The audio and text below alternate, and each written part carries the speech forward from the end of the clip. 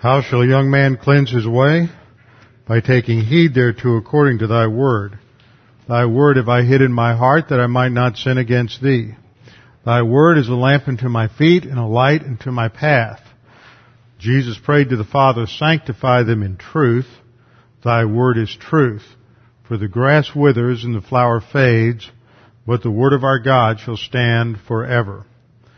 Before we begin our study this evening, we'll take a few moments of silent prayer to give you the opportunity to use 1 John 1:9 if necessary, and then I'll open in prayer. Let's pray.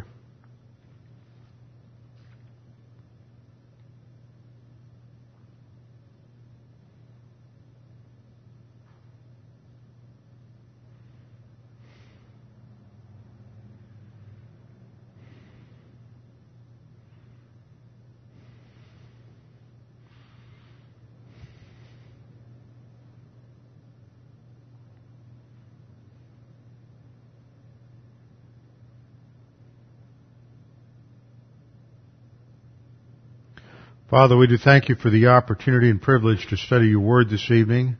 We continue to pray for our nation, for the security of our nation, for its strength. We pray for our president. We pray especially for him in the debate this evening. We pray that you would continue to guide and direct this country and keep us safe. And of course that means that we have leaders who honestly understand the issues today, that this global conflict with terrorism is ultimately a spiritual battle. It is a battle against the forces of Satan, the tools of Satan in terms of religion and the extreme religion of Islam. And we desperately need a president and leaders who understand that dynamic. Father, we thank you that we have your word and that we have the doctrine in your word that you use to mature us. We pray that as we study these things this evening, that we would be responsive to the teaching of God the Holy Spirit. We pray this in Christ's name. Amen. Genesis chapter 12. As we've gone through Genesis 12, we're at the intro here on the first 3 verses as we get into what God is going to do with Abram. God called out Abram, as we saw last time, while he's still in Ur of the Chaldees, and the order of events is given, looks lopsided to the way we normally want to look at things or understand how the scriptures, how narrative works. But according to Hebrew narrative, you usually give your overview, and then you come back and give the details. So the overview dealt with the movement of the family to Haran. And now in Genesis 12:1 we get the intro as to what caused that movement. And Genesis, just to review and get this in your head. Now the Lord had said to Abram, get out of your country, from your family, and from your father's house, to a land that I will show you. I will make you a great nation. I will bless you and make your name great, and you shall be a blessing. I will bless those who bless you, and I will curse him who curses you, and in you all the families of the earth shall be blessed. And then verse 4 reads, Abram went forth as the Lord had spoken to him, Lot with him. Now Abram was 75 years old when he departed from Haran. So verse 4 gives us the summary of his movement. Now, one of the key things to understand here is the contrast between Abram and what God is doing with Abram and in Abram's life, what God is doing in the rest, and what God is allowing to continue in the rest of the world. And the pattern that we saw goes under the doctrine of separation, that God calls out a people for His name. In the Old Testament, the people were the Jews, the physical descendants of Abraham, Isaac, and Jacob. That doesn't mean that every Jew is saved by means of birth.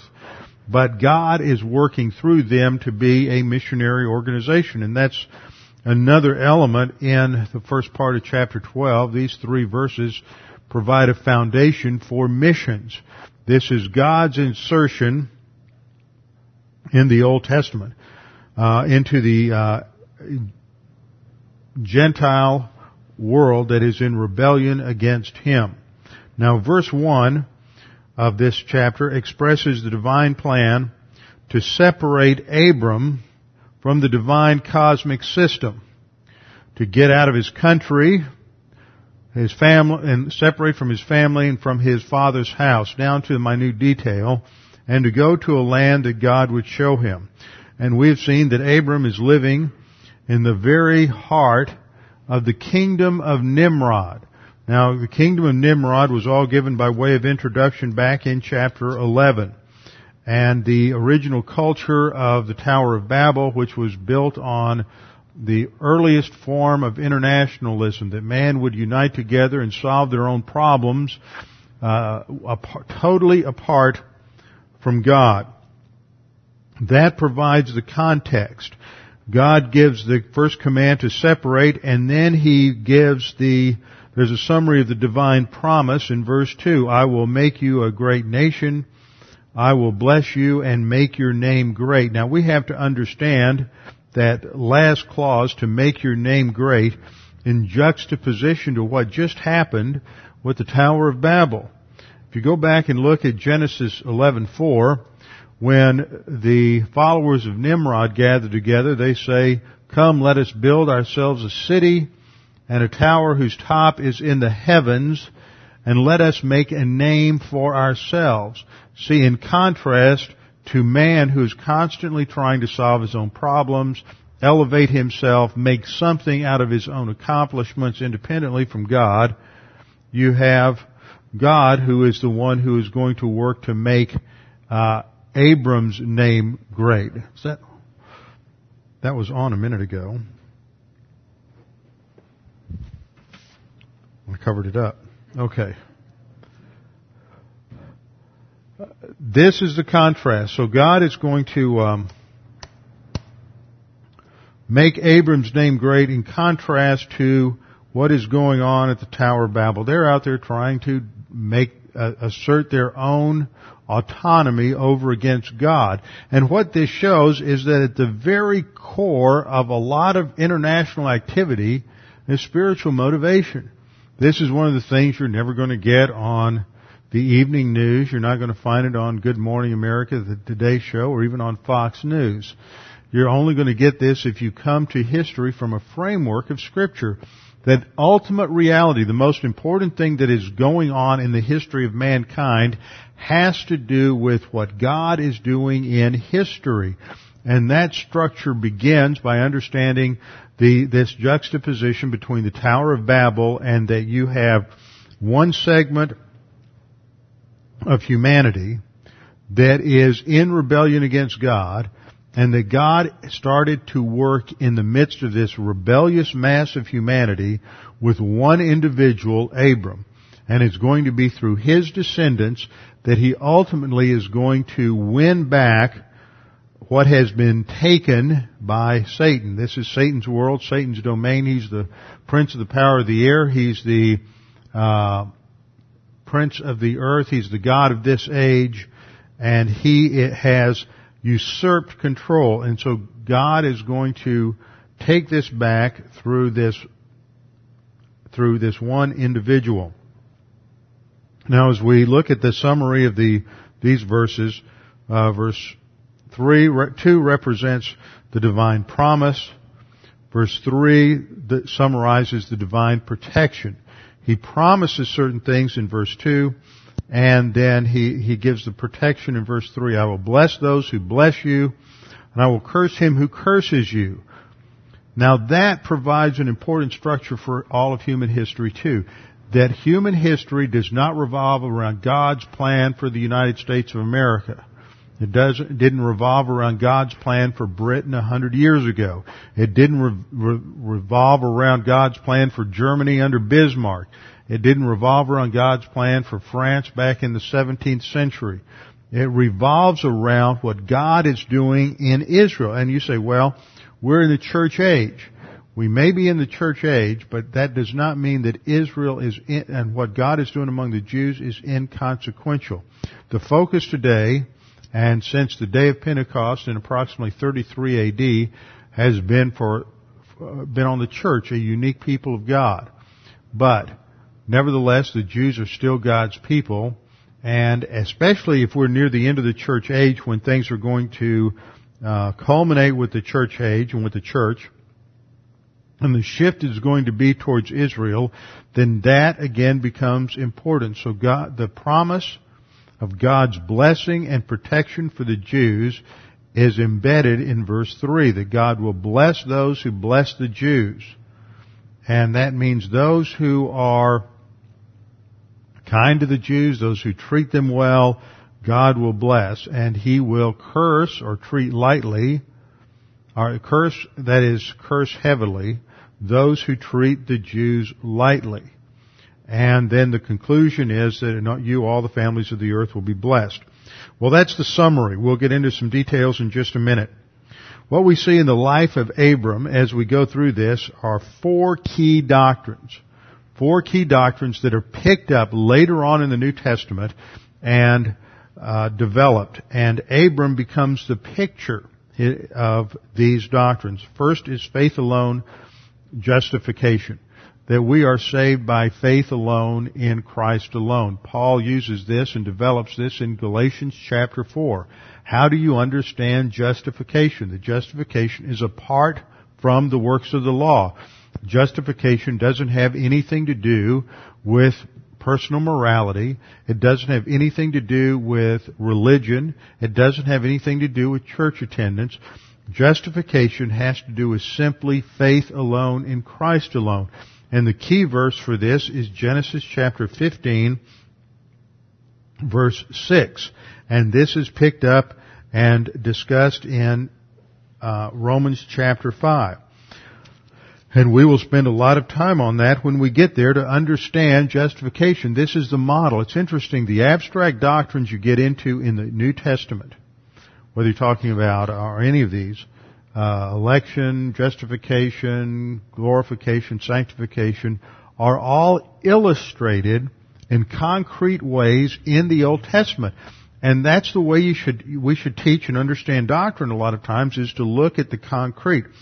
So we go back and we look at Abram's justification and salvation. The second key doctrine that's pictured in the life of Abram is the post-salvation faith rest drill. And post-salvation faith rest drill shows that as Abram goes through his life from Genesis 12 to Genesis 25, Abram is going to go through approximately 10 tests. It's interesting. I've gone through this a couple of times and still working on the organization of this, but it looks like it's 10 tests, which is an interesting fact in Genesis because the writer of Genesis seems to organize things in terms of sevens and tens. Remember, Noah was the 10th generation from Adam. Abraham is the 10th generation from Noah. And then we also have an organization of things in terms of sevens. 7 days.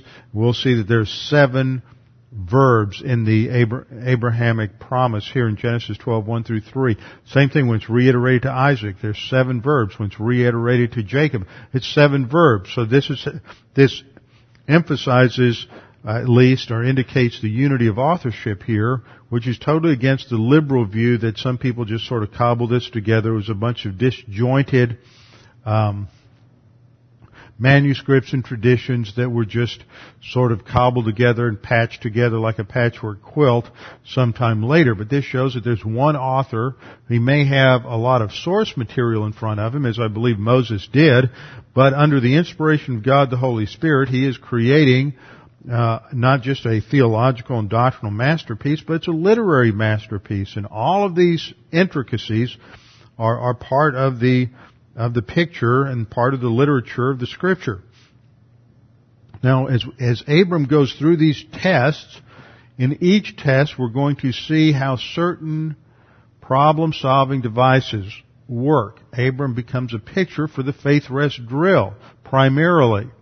But other elements enter in. So that is the key. This is what the writer of Hebrews picks up on in Hebrews chapter 11. Also in Hebrews 11, we learn that another key doctrine with Abram is a personal sense of his eternal destiny. That he's not just living his life in terms of the immediate, but that he has a focus on the city that's built without hands, whose architect is God. He's focusing on eternal things. He never, in his temporal life, never owns any land other than his burial site in the promised land. But he knows that it's going to be his, so he lives in light of that reality. And then the fourth key doctrine is election, because God chooses to work through Abram and his descendants. We're not told why he chose Abram. And I think this is very important for understanding the doctrine of election, and when we get even into the New Testament, is that we have to recognize that just because God doesn't say why he chose someone doesn't mean there isn't a reason that he chose someone.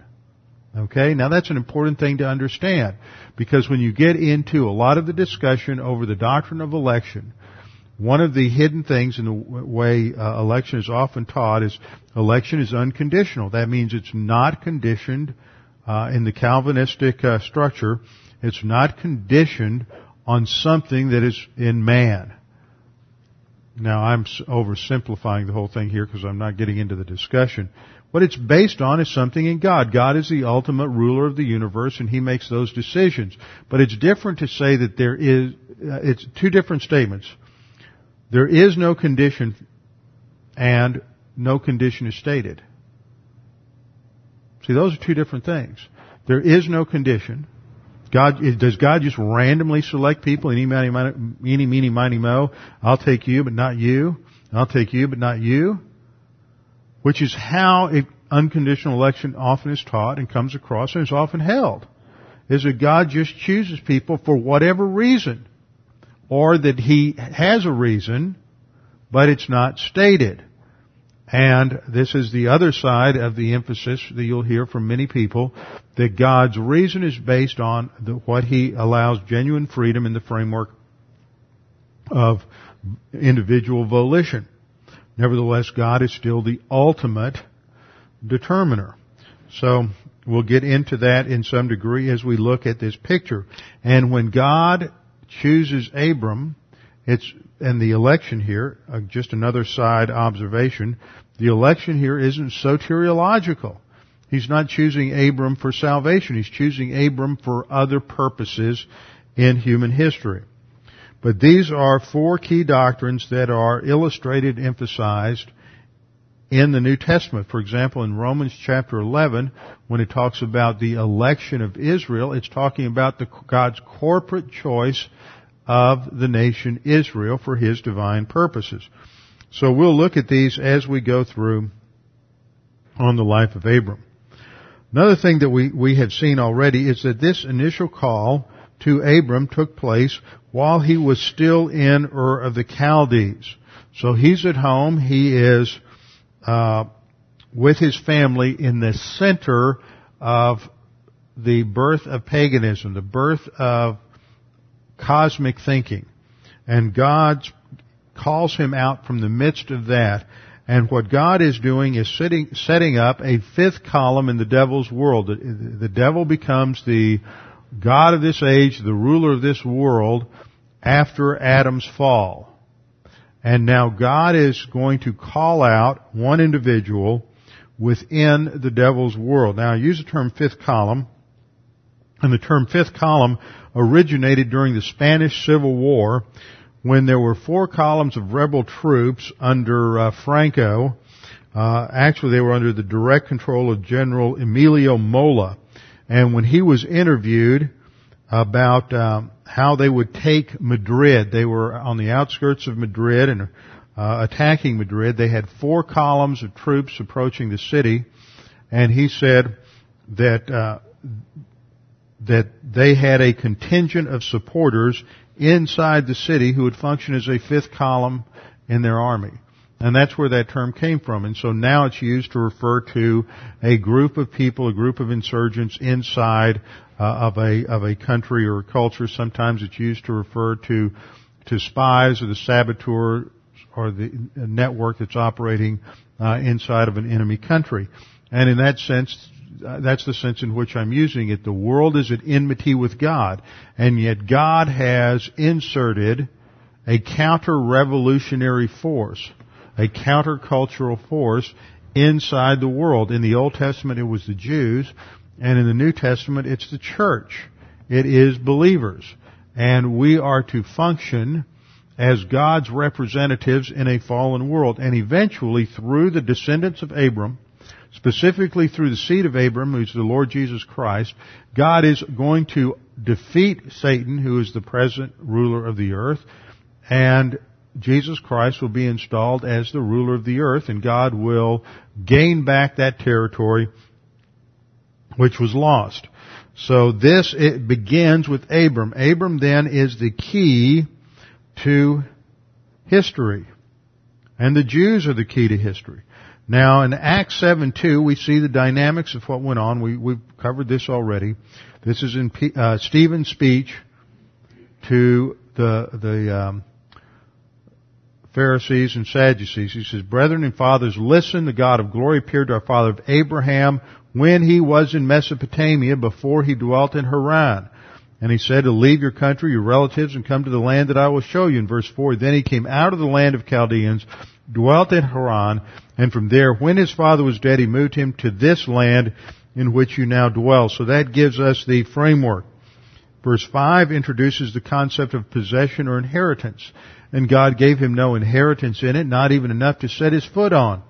But even when Abraham had no child, he promised to give it to him for a possession and to his descendants after him. That's the framework for understanding Abraham's faith, which is picked up by the writer of Hebrews in Hebrews 11:8, where he says that it is by faith, that is the operation of the faith rest drill. And we looked at this the last time, that faith here doesn't simply talk about the act of trusting, because that's too shallow. It is the act of trusting in revealed doctrine. It includes not only the idea of trust, but also the object of trust. It's not faith in faith. It's not this mystical power. And you often see this in modern charismatic theology. You run across it 9 times out of 10 with these televangelists. And one of the phrases that I heard it from somebody this morning on television. I was channel surfing and hit some strange charismatic on TV, and so a woman, which immediately shows they're in rebellion and out of the will of God, contrary to 1 Timothy 2:12. But she said we need to be believing God for things. We need to be believing. And you hear this verbiage, and I've heard other people pick up on this because they're on the airwaves so much. People pick this up. And that verbiage is treating faith as if it's a metaphysical power. Faith isn't a metaphysical power. Faith in Scripture is knowledge. It is a sure and certain knowledge of how God works and the way things are. It is not tapping into some sort of spiritual law of the universe, which is how the name it and claim it prosperity gospel works. It treats faith as this kind of metaphysical power that if you just tap into it, then you will get whatever it is you want. But it is belief in revelation. And see, God revealed certain things to Abram. In Genesis 12:1-3, we have direct revelation. And God calls him to go out, and so he believes God, he trusts that God knows what he's talking about, and he leaves. Goes to a place which he would receive as an inheritance. But he never received that, as Stephen pointed out, he never received that as a possession or inheritance. And then we're told he went out not knowing where he was going. That's often the case with faith. You just don't know what's going to happen. You're just trusting God. You're totally outside of your normal comfort zone and security level. And then in verse 9 of Hebrews 11, by faith, and this is ongoing faith rest drill operation, by faith he dwelt in the land of promise. And see, there's the focus. It's a land of promise. What's your faith rest drill? What's stage 1 of the faith rest drill? Mixing faith with the promises of God. Abraham is not just believing God to believe God. It's not faith in faith. It is faith in a specific promise of God. So he dwells in the land of promises in a foreign country, and dwelling in tents with Isaac and Jacob, heirs with him of the same promise. Verse 10, for he waited for the city which has foundations, whose builder and maker is God. See, this is that personal sense of eternal destiny. So, verse 5 shows that Abram's motivation, by the time he left Ur, he had reached spiritual adolescence, and he understood he had an eternal destiny, and that was his motivation. Now we get back to looking at verse 1 of chapter 12. Let's start taking it apart a little bit. We have already to some degree. God says to Abram, get out of your country and from your father's house to a land that I will show you. So this is the first imperative. There are two imperatives in these verses. The first is to get out of your country, to leave your home. And the second is to be a blessing, but they're not of equal weight. An imperative can be used a lot of different ways. We use imperatives in different ways even in our own language. It's not always as clear for us. But in Greek and Hebrew, you have various different shades of meaning. For example, if you are a boss and you're talking to your employee and you say you give him a job to do, then that's an imperative of command from a superior to an inferior. Yet if you're an inferior and you're asking for making a request of someone, you would, in both Greek and Hebrew, you would also use an imperative. It's not a command, it is called an imperative of request. And this is what you have in prayer. When people pray to God, they use imperatives in the Scripture. But they're not mandating to God. They're not commanding God. This is what happens with when you don't understand grammar and you don't understand the context or the historical context of a language. This is what happens again in Pentecostal, charismatic, name it, claim it theology, is they say you just have to tell God what you want and He'll give it to you. Well, that's presumptuous. You can't do that. It is a imperative of request. Well, you also have an imperative of result. And that's what you have in verse 2 where it says, and you shall be a blessing. This is giving the result of the previous promises. So even though you have two imperatives here, they have completely different ideas. Now as you get into get into this command, God gives him a mandate to get out of your country, to leave your family, your father's house, to a land that I will show you. That is the mandate. And so Abram has to decide whether or not he is going to respond positively to this command. That is the first test of faith in the life of Abraham. Will he obey God and leave or not? And he says, count it all joy. In fact, what you have here is something really interesting I just discovered today. As I always try to point out the little intricacies in the Hebrew, which the writer does this intentionally to connect things for us. What we have here is a Cal imperative of the Hebrew word halach. It looks like this, but in the imperative it looks simply like this. And it's just L-E-K, sometimes it's pronounced L-E-K-H, lek, from halak, H-A-L-A-K. Now this imperatival form to go is used one other time in Abraham. And that's in Genesis chapter 22. So if you just hold your place here briefly and turn over to 22:2. Now it came about after these things that God, tested Abraham.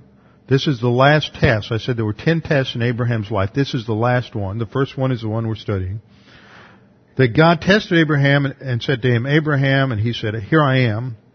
And he, that is God, said, take now your son, your only son, whom you love, Isaac, and go to the land of Moriah, and offer him there as a burnt offering on one of the mountains, which I will tell you. So he says, take your son and go to the land of Moriah. And here we have this same verb form again. So you have your first test in 12:1, go. Then you have your 8 other tests, and you come to your 10th test, and you have in 22:2, you have the same command, go. Now, where do you go in 12:1? You're going to a land where I will show you. He has no clue where he's headed. What happens in 22:2? Go to one of the mountains of Moriah that I will show you. Again, Abram doesn't know where God's taking him. He's just told to go. But the test is virtually the same. Now, what we have in 12:1 is partial obedience. He leaves his country, and he leaves his clan, that is his relatives, but he doesn't leave his father, and he doesn't leave Lot behind. So it's partial obedience. And when you get down to chapter 22, and he's told to do something even more demanding, to take this one promised son up to Moriah and to sacrifice him, there is 100% obedience. And what we see here is that as Abraham goes through this sanctification process, there are a series of tests, and as he goes, some tests he passes, some tests he fails, but in the process he learns who God is, he learns about His provision, and Abraham hits spiritual maturity and trusting God when he gets to the end of the line. I mean, it's just fascinating how the writer brings these things out through the simple use of vocabulary and the Hebrew text.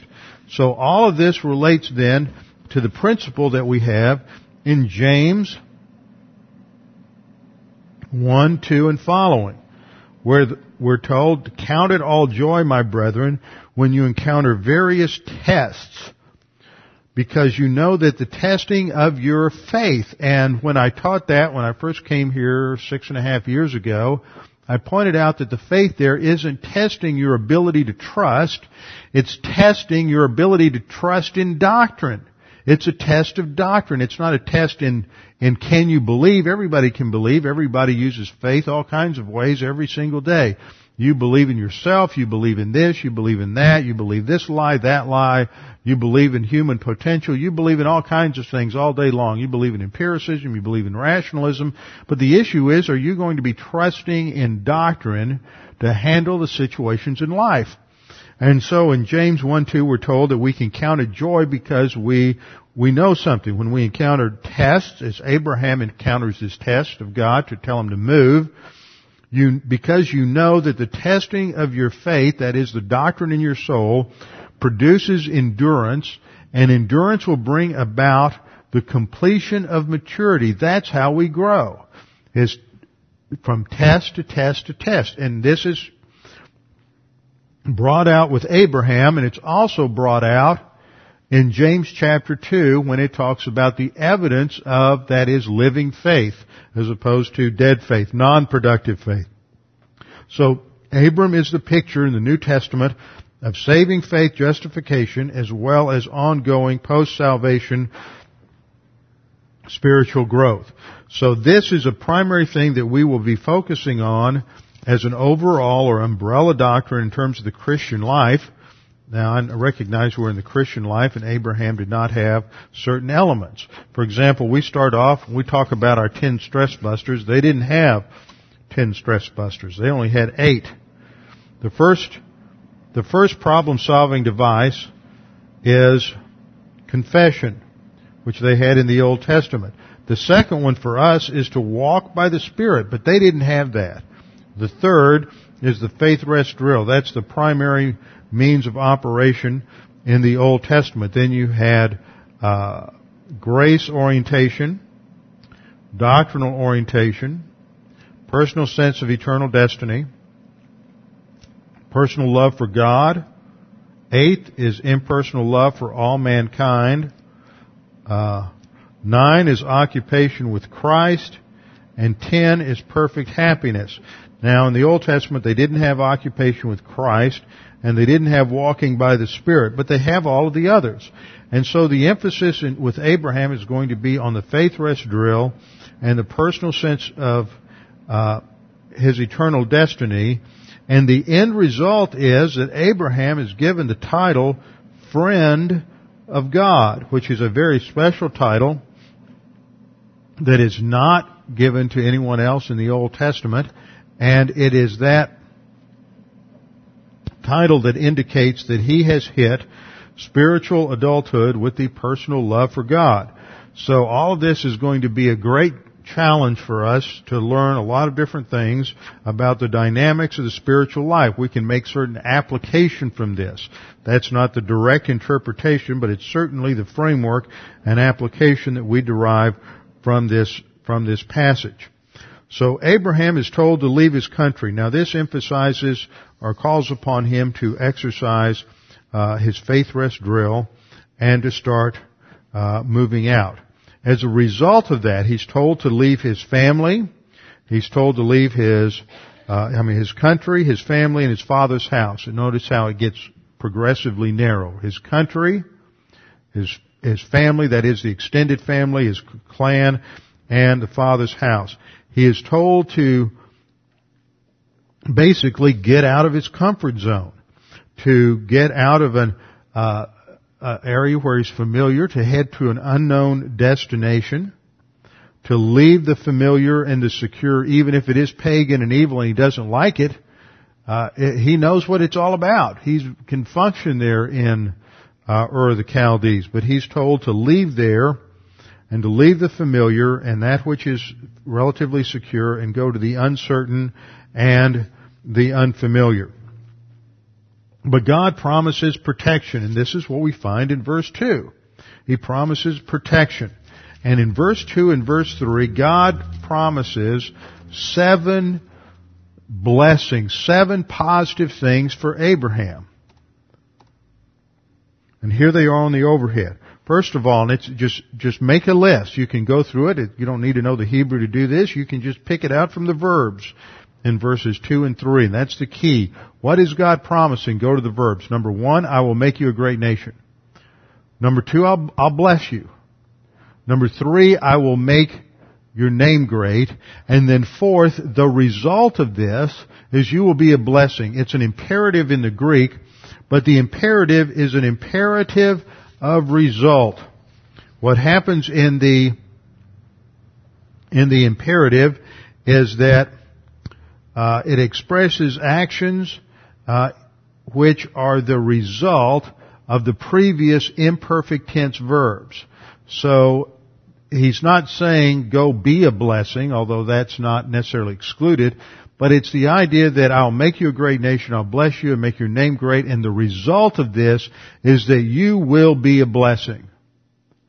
And then in verse 5 he says, I will also bless those who bless you. And verse 6, and him who curses you I will curse.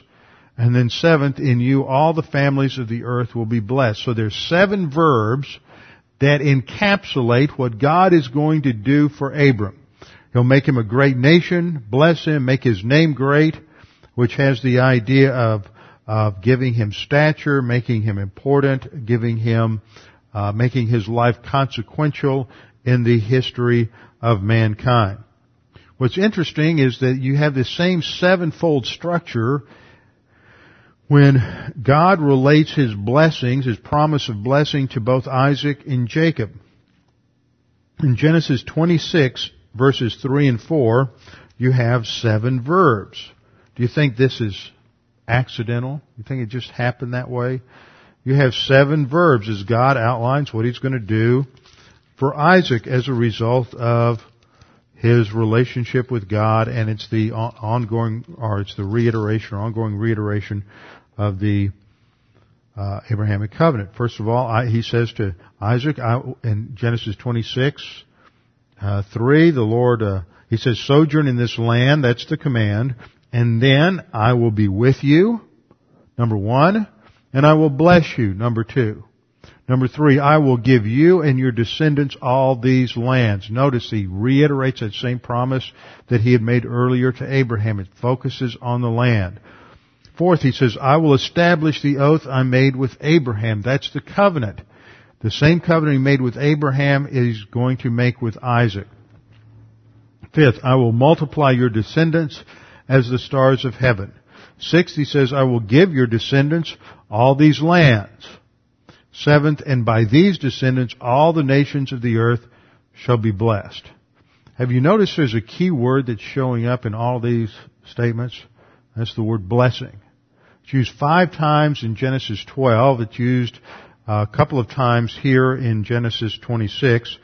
And then in Genesis 27, 28 to 29, Isaac blesses his son Jacob. We all know, or should be familiar with the story of how Isaac had twin sons, Esau and Jacob.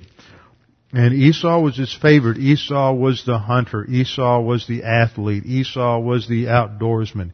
Esau was the first one to come out of his mother's womb. So Esau is his father's favorite. But God is operating on a principle all through Genesis that, in contrast to the world's way of doing things, that the older is the one who receives the primary blessing. God operates through the principle that the older serves the younger, that the blessing goes through the younger. And it's, remember, Ishmael is the first born through Hagar, but Isaac gets the blessing. Esau is the firstborn of the twins, but Jacob gets the blessing. And Joseph is one of the last born of Jacob's sons, and he is the one who gets the blessing. So Rebekah knows that Jacob or Isaac will bless Esau, and so she is conniving along with Jacob. He's called Jacob means supplanter, and so she connives with him to dress him up. He's going to put on a leather coat that has hair on it, so he'll be hairy like his brother Esau, and he'll smell like a hunter, and she's going to fix a favorite stew for Isaac so that that Esau would prepare for him, so that Jacob can go in and act like he's Esau. By this time Isaac's old, he can't see well, he's not sure which son is there, so Jacob deceives him, and he gets the blessing. And the blessing is stated in Genesis 27, verses 28 and 29. Genesis 27, 28 and 29, we're told that as he enters the room, go back to verse 26, and his father Isaac said to him, "Please come close and kiss me, my son." So he came close and kissed him, and when he smelled the smell of his garments, he blessed him and said, "See, the smell of my son is like the smell of a field which the Lord has blessed. Now may God give you the dew of heaven." See, here's where he begins to state those positive things that God is going to do for him. Number 1, may God give you of the dew of heaven. And this was an idiom for prosperity. May God make you prosperous. In an agricultural land, it was important to have enough water. Number 2, let the people serve you. 3, and the nations bow down to you. 4th, be the Lord or master over your brothers. 5th, may your mother's sons bow down to you. In other words, Esau bow down to Jacob. 6th, cursed be everyone who curses you. And 7th, blessed be everyone who blesses you. So if we take the verbs, once again we have 7 verbs. So we see this same structure again and again going through these promises related to the ongoing work of the Abrahamic covenant. So in verse 2, back to Genesis 12:2, God promises first of all that He would make of Abraham a great nation. And by great, He means a nation that has prominence in the world, one that has not simply size or magnitude, but one that has a significant role in history. It is the centerpiece of God's plan in history. I will make you a great nation. I will bless you, And third, I will make your name great. That means he is going to honor or distinguish Abraham's name. He will be a man of consequence. In his lifetime, this did not take place, but it takes place through his descendants. And then he says, as a result, you will be a blessing. And we will see these themes work themselves out all the way through the life of Abraham, that he is going to be a blessing to others through blessing by association. So verse 2 gives us the promises that God makes. These are the unconditional promises God makes to Abraham. He will make him a great nation. Here he is, he's childless, and we've already been told that Sarah is barren. I will bless you and make your name great, and you shall be a blessing. And then in verse 3, we have the protection. God's promise to protect Abraham and his descendants. I will bless those who bless you. I will bless those who bless you, and the one who curses you. And there we have two different words for cursing. The first word is kalel, meaning to treat lightly. And I will treat lightly the one who, I will curse him. That first word, it's reversed in the Hebrew. The Hebrew actually says, he who curses you, that is, he who treats you lightly, kalel, I will curse harshly. And there's the Hebrew word aror. That's the same word that is used of the curse in Genesis chapter 3. But the key idea here is the idea of blessing. The idea of blessing, that God is promising blessing. And now this is one of those words that Christians use a lot, like holy and a few other words that people don't really know what it means. Sometimes people will use happiness, that blessing means happiness, or blessing means joy. Often people think that blessing has to do with material prosperity. Now, it can be manifest in any of those areas. If you do a study of blessing in Scripture, it relates to the divine promise, which may include protection, or prosperity, or health, or grace, or happiness, or peace. Notice I put or in there. It is not a promise that if God blesses you, you're not going to have problems, that you're going to have health, that you are going to have financial wealth. It's none of that. It is that God is going to provide for you everything you need so that you can have perfect peace and stability and tranquility in life. And it's not going to be based on what you do. It's not going to be based on the circumstances of your life. It's going to be based on your grace-based relationship with God. And the source of blessing is never what we do. The source of blessing is always the possession of righteousness. Here's God up here. He is plus R, perfect righteousness, and absolute justice. The righteousness of God represents God's eternal and absolute standard. And the justice of God represents the application of that standard to mankind. So that when man falls short of God's standard of righteousness, the justice of God operates in terms of condemnation. When the righteousness of God is met, then the justice of God operates in terms of divine blessing. Now, when you get down here and you look at a human being, we're born minus R, and we're under the condemnation of God. We're born under eternal condemnation. But when we put our faith alone in Christ alone, it is the perfect righteousness of Christ that is imputed to our account at the instant of salvation. And God then looks at that plus R. And because of that plus R that we possess, God is free to bless us. So God now blesses us not because of anything we do, but because we possess the perfect righteousness of Jesus Christ.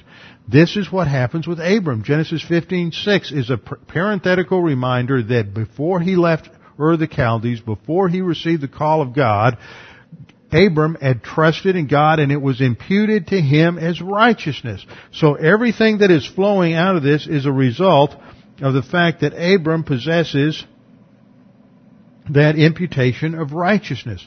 It's not his. God's not blessing Abraham because he's got wealth. He's not blessing Abraham because he's got a great personality, leadership traits, he's from a wonderful family, or any of those things. He's blessing him because he has imputed righteousness. And that's the same reason God blesses you. It's because of your imputed righteousness.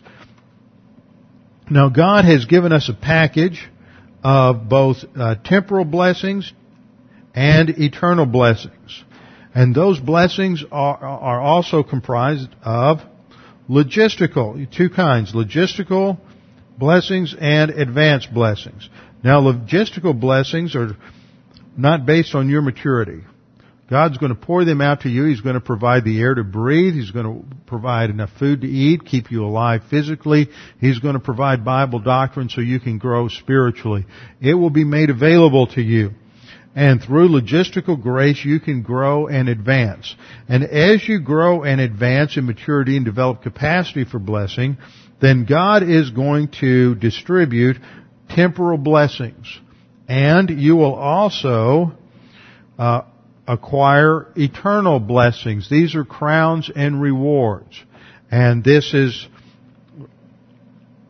designed as a basis for giving us incentives for growing spiritually and advancing in the spiritual life. But if we don't grow, the result is going to be divine discipline and loss of rewards because we don't have the capacity and because God is punishing us, disciplining us for disobedience. Now, as we grow in life, we see that there's two sources of blessing. One happens just because we have imputation of righteousness, and that brings us logistical grace blessing.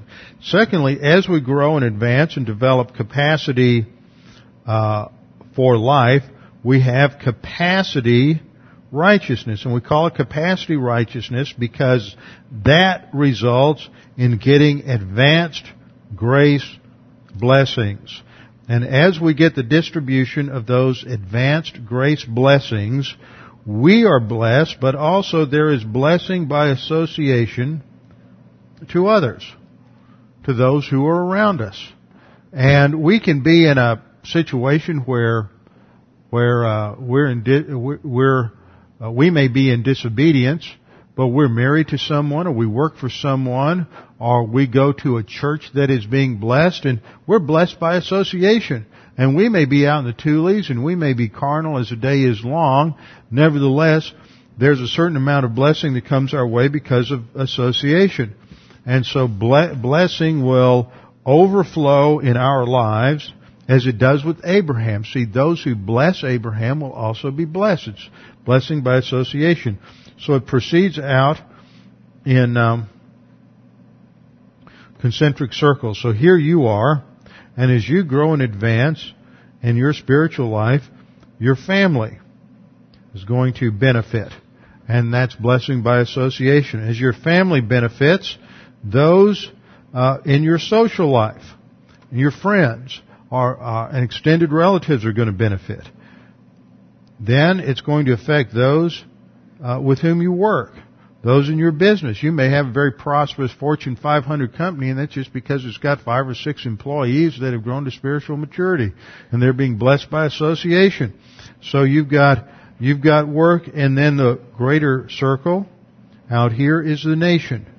Because as a believer grows and advances, even the nation will be blessed. As you have a large number of mature believers with a solid biblical work ethic and labor, they're going to bring financial prosperity to the nation. They're going to vote for the right people in office, and they're going to make wise decisions in terms of legislation, but wise decision in terms of leadership. And that is because you have a large number of believers in the nation who are making wise decisions. But if you have a lot of believers who make foolish decisions, operate on emotion, or you don't have very many believers, they don't have much of an impact, and that has a negative impact on the nation as it will in other spheres of life. So what Abraham is told is that he will be a source of blessing to others, and that there will be blessing by association simply to those who treat the Jews well, but those who treat them lightly.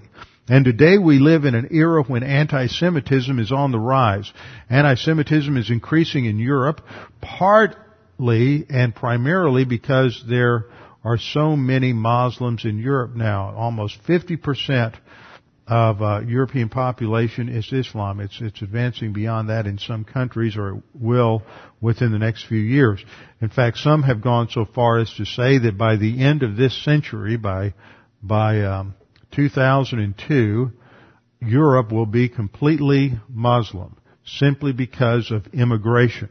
This is why immigration has to be addressed, not just here, but in Europe, by political leaders. And yet it's a hot potato. Nobody wants to deal with it. You just watch. It doesn't matter whether you're talking about Democrats or Republicans.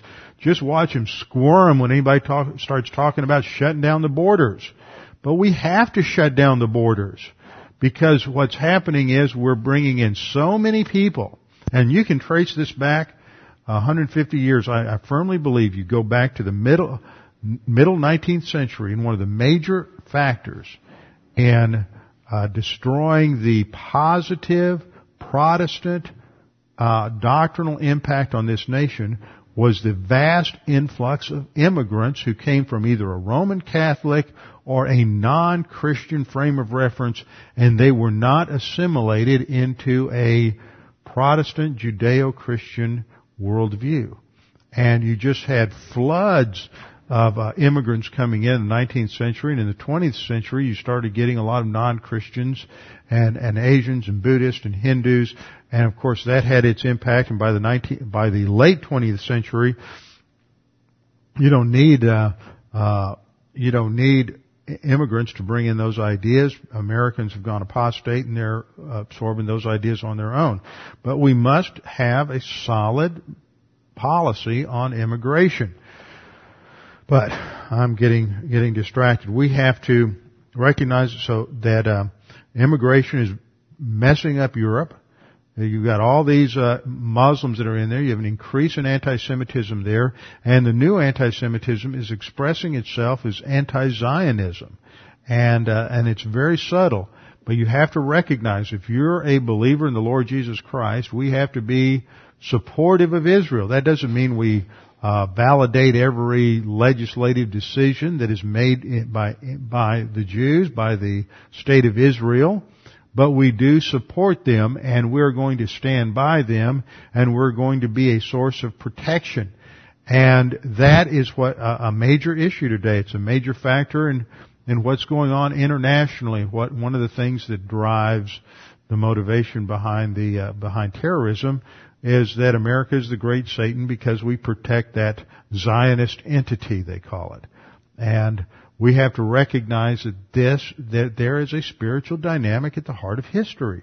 And this is what is driving these events. And so we have to stand firm in a pro-Israel position, and an anti-Zionist position is just a subtle form of anti-Semitism, yet it's on the rise both in Europe and in the United States.